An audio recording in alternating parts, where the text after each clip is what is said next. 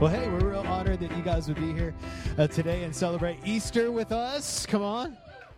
We know there's a lot of churches, great, amazing churches in the Metroplex that you could go to.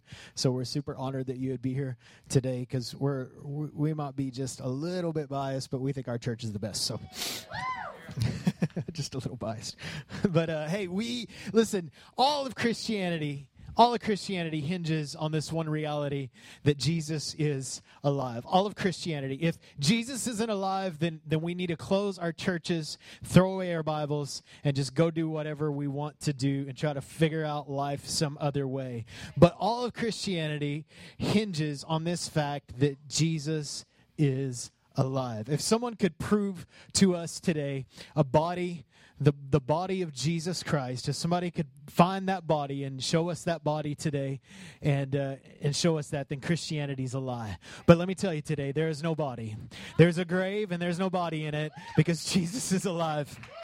Listen, and he's not a wounded man on a cross anymore. He's not. I love what Misty Edwards says. She says he's not a baby in a manger anymore. He's not a naked man on a cross. He didn't stay in the grave, and he's not staying in heaven forever. He is coming. He is coming back, and he is alive. And that's what our hope is, and that's what our faith is in, is that Jesus is alive, and he's not just alive on some cosmic throne somewhere far away. He is alive and active and ruling in the hearts and lives of people. And many of us have experienced that reality. But today I want to talk about life. I want to talk about what does life look like? What does it mean to be alive? What does it mean to be fully alive? I believe that Jesus offers us a life that's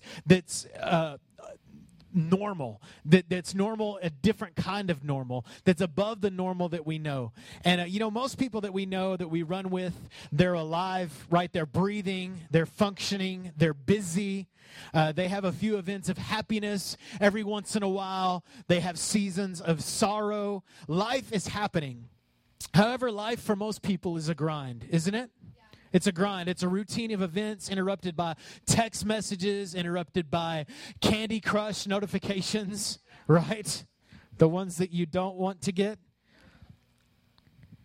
Many of us, we just kind of ride this wave called life, don't we? We just kind of ride the wave. And in fact, it's not even like we're really living life. It's almost like life is living us.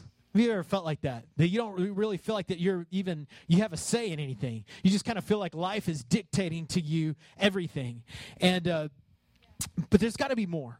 There's got to be more than what society is telling us. There's got to be more than having a fancier car, right? Or a bigger house, or a brighter education, or a heftier paycheck. There's got to be more than life, because most of us, we've seen some successes in those areas, but we still feel the same. We still function the way that we did before any of that happened. There's got to be more. And today is what that's all about, the more, the abundant, the extra in life. Are you with me? Being fully alive.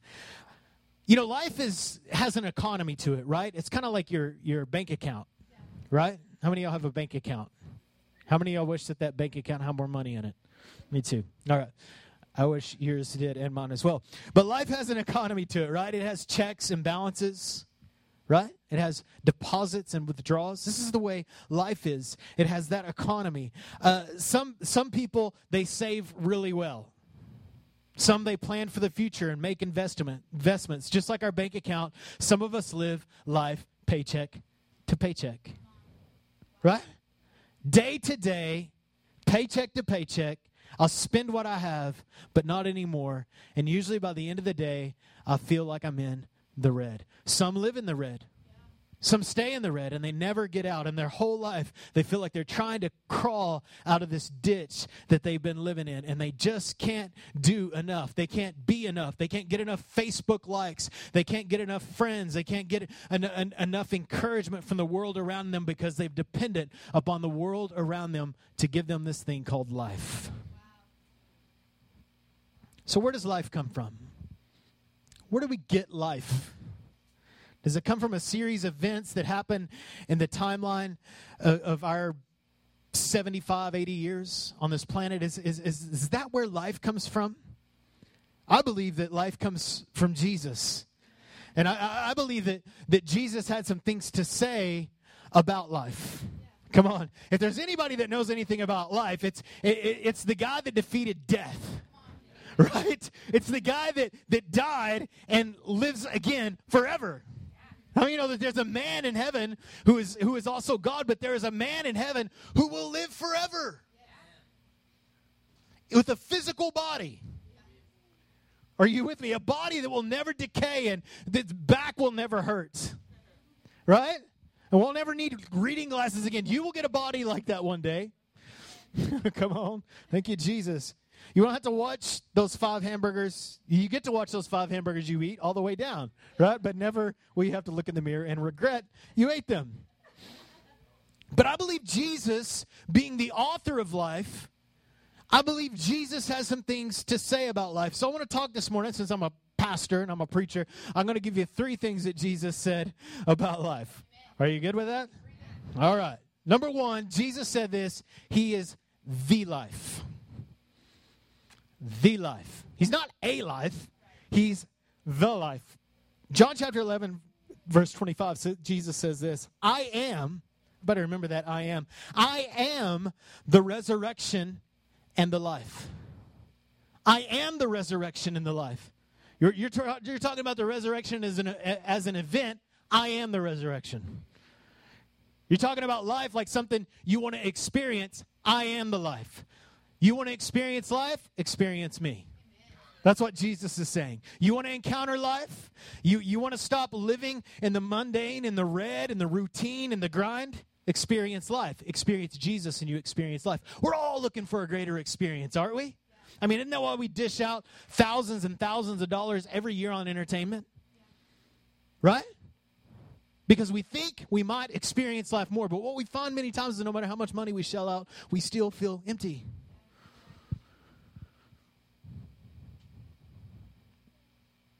I play these games on like my iPad. I don't put them on my phone because I play them too often. So I put them on my iPad where I don't always have it with me, but I always have my phone. And so and so every once in a while I get kind of tricked into clicking that buy more lives button or buy more things. Yeah, every once in a while, every like 6 hours. Just kidding. So every once in a while, I'll purchase a $2 pack of lives or whatever. I have this particular game that I like called Transport Empire, and it's about gold and buying things and building this big empire. And no matter how many things that I buy, I still feel like that there's a hole in me for that game. It seems like if I'm going to get further, I've got to buy more. I mean, they got you when the game was free. It's free. No, don't believe it.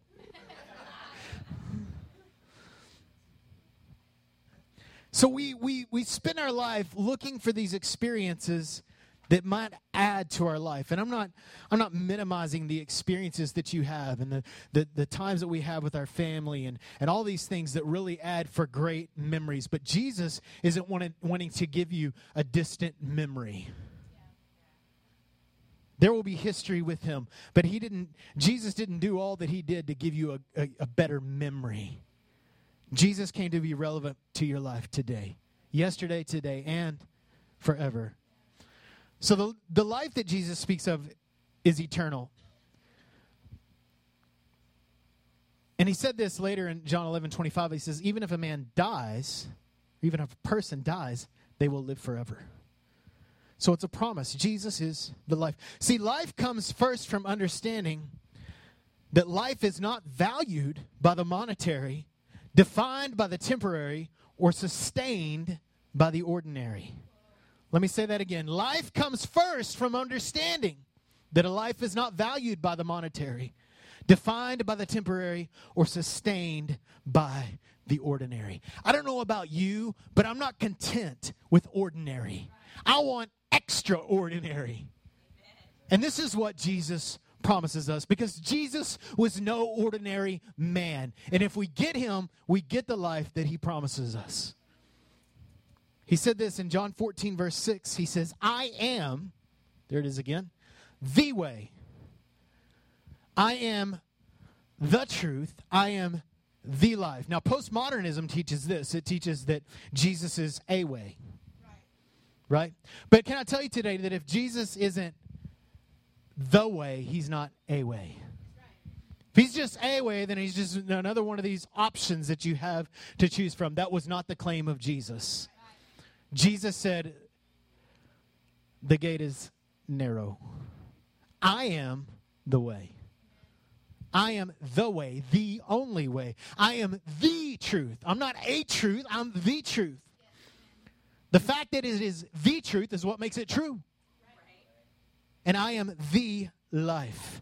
And no one can come to the Father except through me. Now, either Jesus was crazy or he was a wretched man for making that claim. Or what he said is true.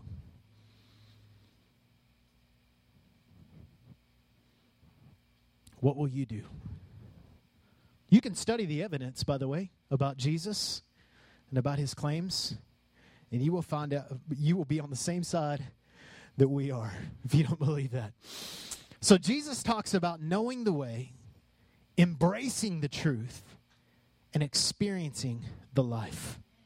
So he wants you to know the way, and he wants you to embrace the truth. He is the truth, and experience the life that he is. Second thing that Jesus says is he says that his life is abundant. The abundant in the Greek actually means super abundant. Now, we could have added that adjective and still stayed true to the translations. It says this in John chapter 10, verse 9. He says, I am the door. I am the way. I am the door. If anyone enters by me, he will be saved. And he will go in and out and find pasture. The thief comes, pasture being provision, resources, the things that you need. The thief comes not to except for to steal, to kill, and destroy. But I've come that you might have life, and that you might have it abundantly. That you might have life, and not just have the life that I am, but that you would have it super abundantly. So many people are just content with where they're at with Jesus. But can I tell you, no matter where you're at with Jesus, there's always more, because it's super abundant. It's a residual increase of his life. It doesn't mean that we won't face hardships. It doesn't mean that our bank account won't be empty sometimes. It doesn't mean that we won't have seasons where we have to trust him, because you will. Doesn't mean that you won't have trials, because you will. Doesn't mean that you won't have dark hours. You will, but your life will not be dictated by those dark events that happen to you. Your life will be dictated by your relationship with the eternal one that dwells inside of you. His life is abundant. So Jesus on life, he is the life. His life is abundant. And number 3, the life he gives overflows. The life he gives overflows. That's what really we're all about here at Overflow Church today. We're all about experiencing that life that Jesus offers in such a way that it pours out of us, that it influences our family, that it influences our neighbors, that it influences our workplace. And why does that happen? Because we're trying real hard, or because we're disciplined? No, it just happens because we're really experiencing the life that Jesus gives us. See, you don't really have to try harder. You don't have to work harder to influence those around you. You just have to experience Jesus more. And most of us will spend our lives straining and striving and trying to do more. And Jesus will say, why don't you just come to the well and drink, and I'll put a river inside of you. John chapter 7, verse 38, whoever believes in me, the scripture has said, streams of living water will flow from within him. So when we drink from Jesus, this is interesting. Jesus runs into a harlot. There's probably another more strong word I could use for that. At a watering hole, right? You guys know the story, John chapter 14, or John chapter 4. And there's this woman there. She's got all these husbands. None of them she's married to. Other words, she's a harlot. She's a hooker. And Jesus shows up, this watering hole, and there she is. And she's getting some water for the guy she slept with last night. And Jesus is there. And Jesus didn't go, shame on you. Who do you think you are? And Jesus asked her for a drink. And she's like, what are you doing talking to me? I'm a Samaritan woman. Jews and Samaritans aren't supposed to talk. He's like, woman, if you knew the gift of God that was talking to you right now. And she's like, what? He's like, tell you what, you drink from this well and you'll never be thirsty again. She's like, where can I get this water? And he said, it's right here. He said, in fact, if you drink from this well, you'll never thirst again. In fact, I'll put a river inside of you, is what Jesus told this woman. And then again says it in John chapter 7. If we drink from him, not only will we not be thirsty, we will have a life that oozes the life of Jesus, that it just pours in and out. Listen, if you're not influencing the world around you with Jesus, with the life that Jesus gives, then it's a good indicator that you're not experiencing the life that he has to give you. That'll preach.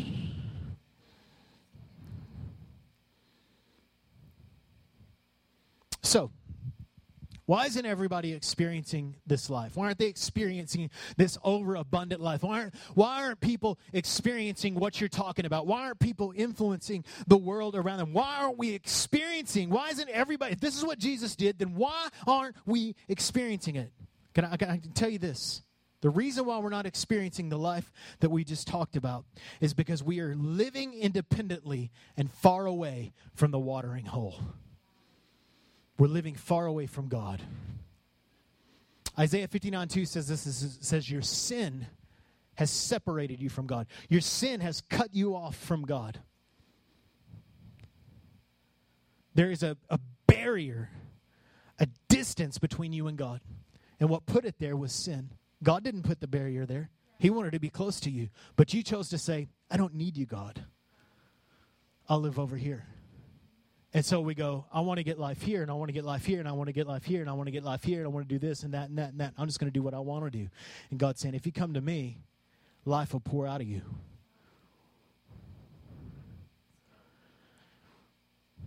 But not to communicate to anybody on that side of the room. Right?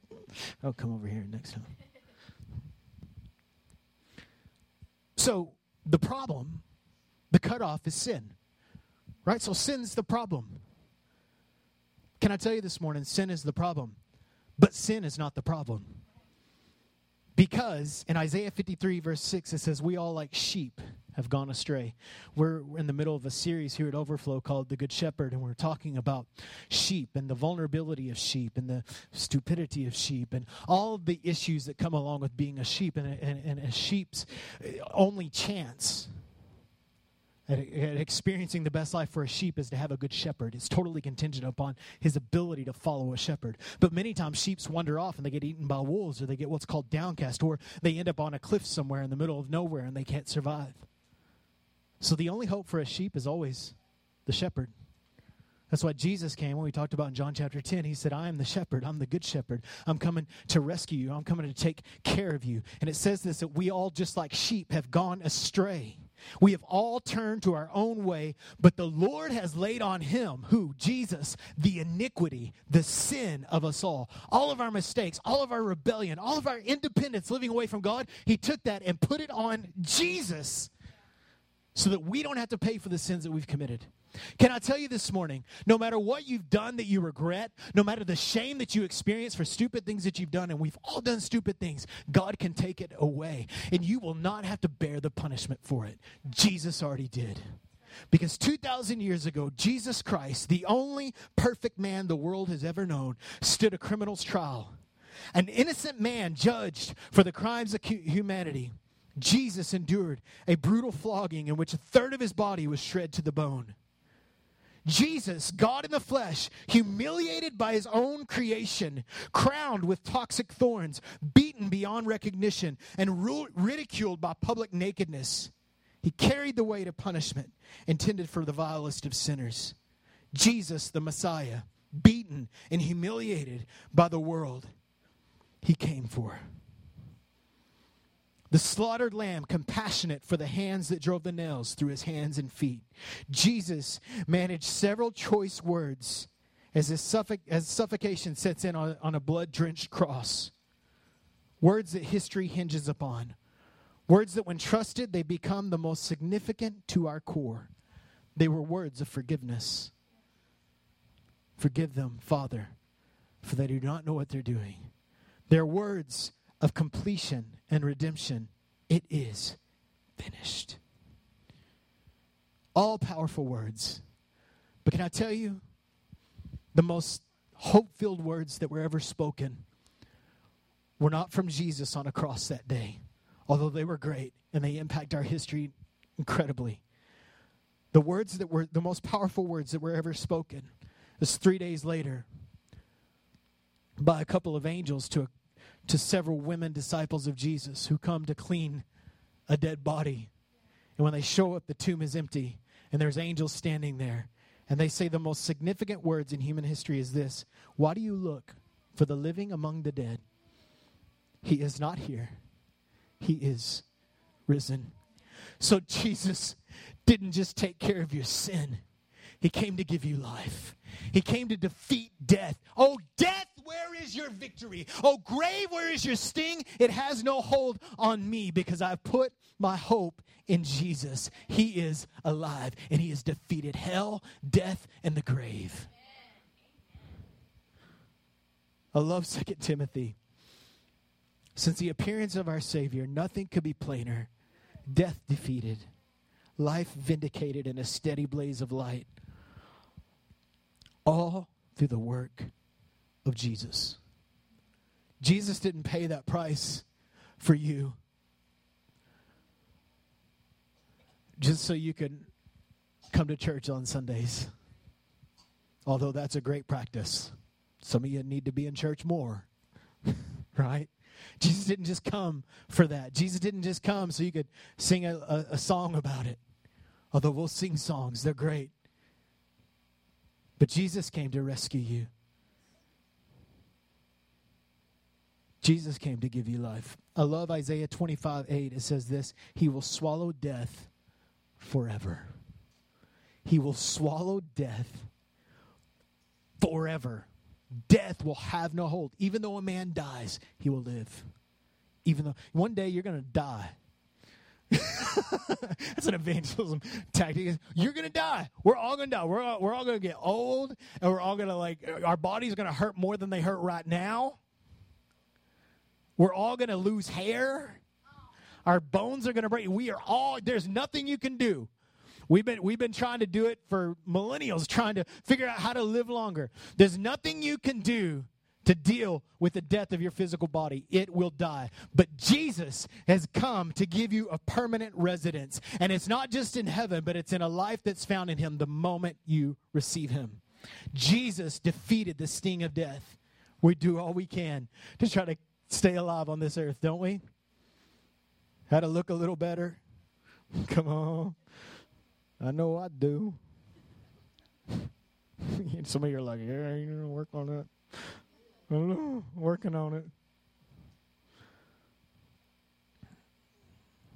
Listen, Jesus not only defeated death, he also defeated everything in your life that will rob you of life. Everything that would come against you to try to rob you, to try to discourage you, to try to frustrate you, anything that would bring the tension to this thing called life, Jesus come to deal with it. And can I tell you that Jesus did deal with it? He dealt with it. So, I love this. John 8:24, because we've talked about sin. We've talked about that separating element. And Jesus says this in John chapter 8, verse 24. He says, unless you believe that I am who I claim to be, you will die in your sin. You'll die separated from God, lacking the life that he has promised. But if you believe, you'll live forever. And not only will you live forever, but you'll receive the life that God has provided for you through Jesus. So today I got 2 questions as we're closing up this morning that I want to pose to you. And one of them is taken from Matthew chapter 16, where Peter, you guys know who Peter is in Scripture, big mouth Peter, who's always saying something stupid. How many of you, I don't know about, I think every person I've talked to could relate to Peter, right? You're always saying the wrong thing at the wrong time, not the right thing at the wrong time, the wrong thing at the wrong time. Just always, right? That's me. Like I'm always saying the wrong thing at the wrong time. In fact, I rarely find myself saying the right thing at the right time. Sometimes I only say the right thing at the wrong time, right? So here's Peter, right? He's screwed up just like we are. And Jesus comes to him and he says, hey, Peter. He says, who do you say I am? And he said, well, let me tell you what, Jesus. This is what everybody's saying. Everybody's saying that you might be Elijah or one of the prophets. They're saying that you're like this great moral teacher. They're saying that you're just another great philosopher. All these people have kind of their minds made up about you. And Jesus looks in the eyes of Peter in Matthew 16 and he says this, but Peter, how about you? Who do you say that I am? And I believe that Jesus is asking that question to you today.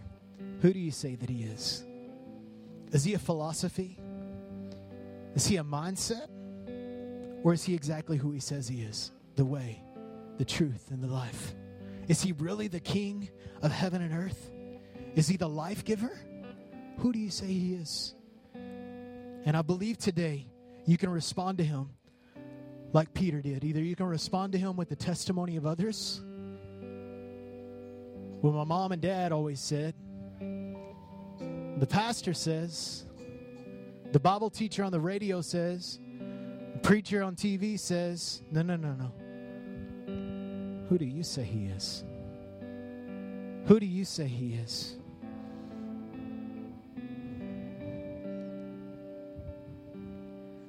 It's not about the testimony of others, but about the personal revelation that we have of Jesus. The second question I want to pose to you today is, what do you need? I know, $1 million. Me too. But what do you need? I need hope.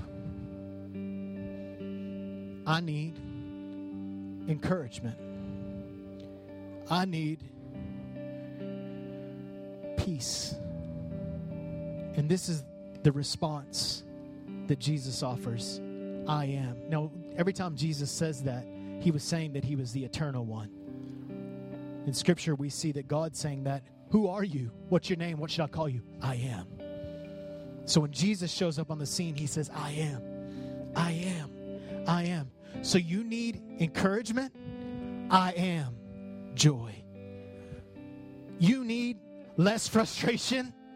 I am peace. You need freedom from your sin, from your addiction? I am the life. Whatever you need is not just a thing that he can fix. What you need is a man, the I am. You need the great I am to say, I am healing. I am peace. I am joy. Everything we need is found in the man Jesus. Now this morning we talked a little bit about sin. We don't talk much about sin in church anymore. But the reality is this, is we all sin. Right? We all screw up. We all blow it. We all miss the mark. But Jesus has offered a way out of sin. He's offered a way that we could get connected with God, even if we have sinned. That's what we said earlier. Sin is a problem, but it's not a problem. The only problem is whenever we reject the solution. And the solution is I am. The solution is Jesus. Are you anxious? I am peace. Are you sick, diseased? I am healing. All that you need is found in a man.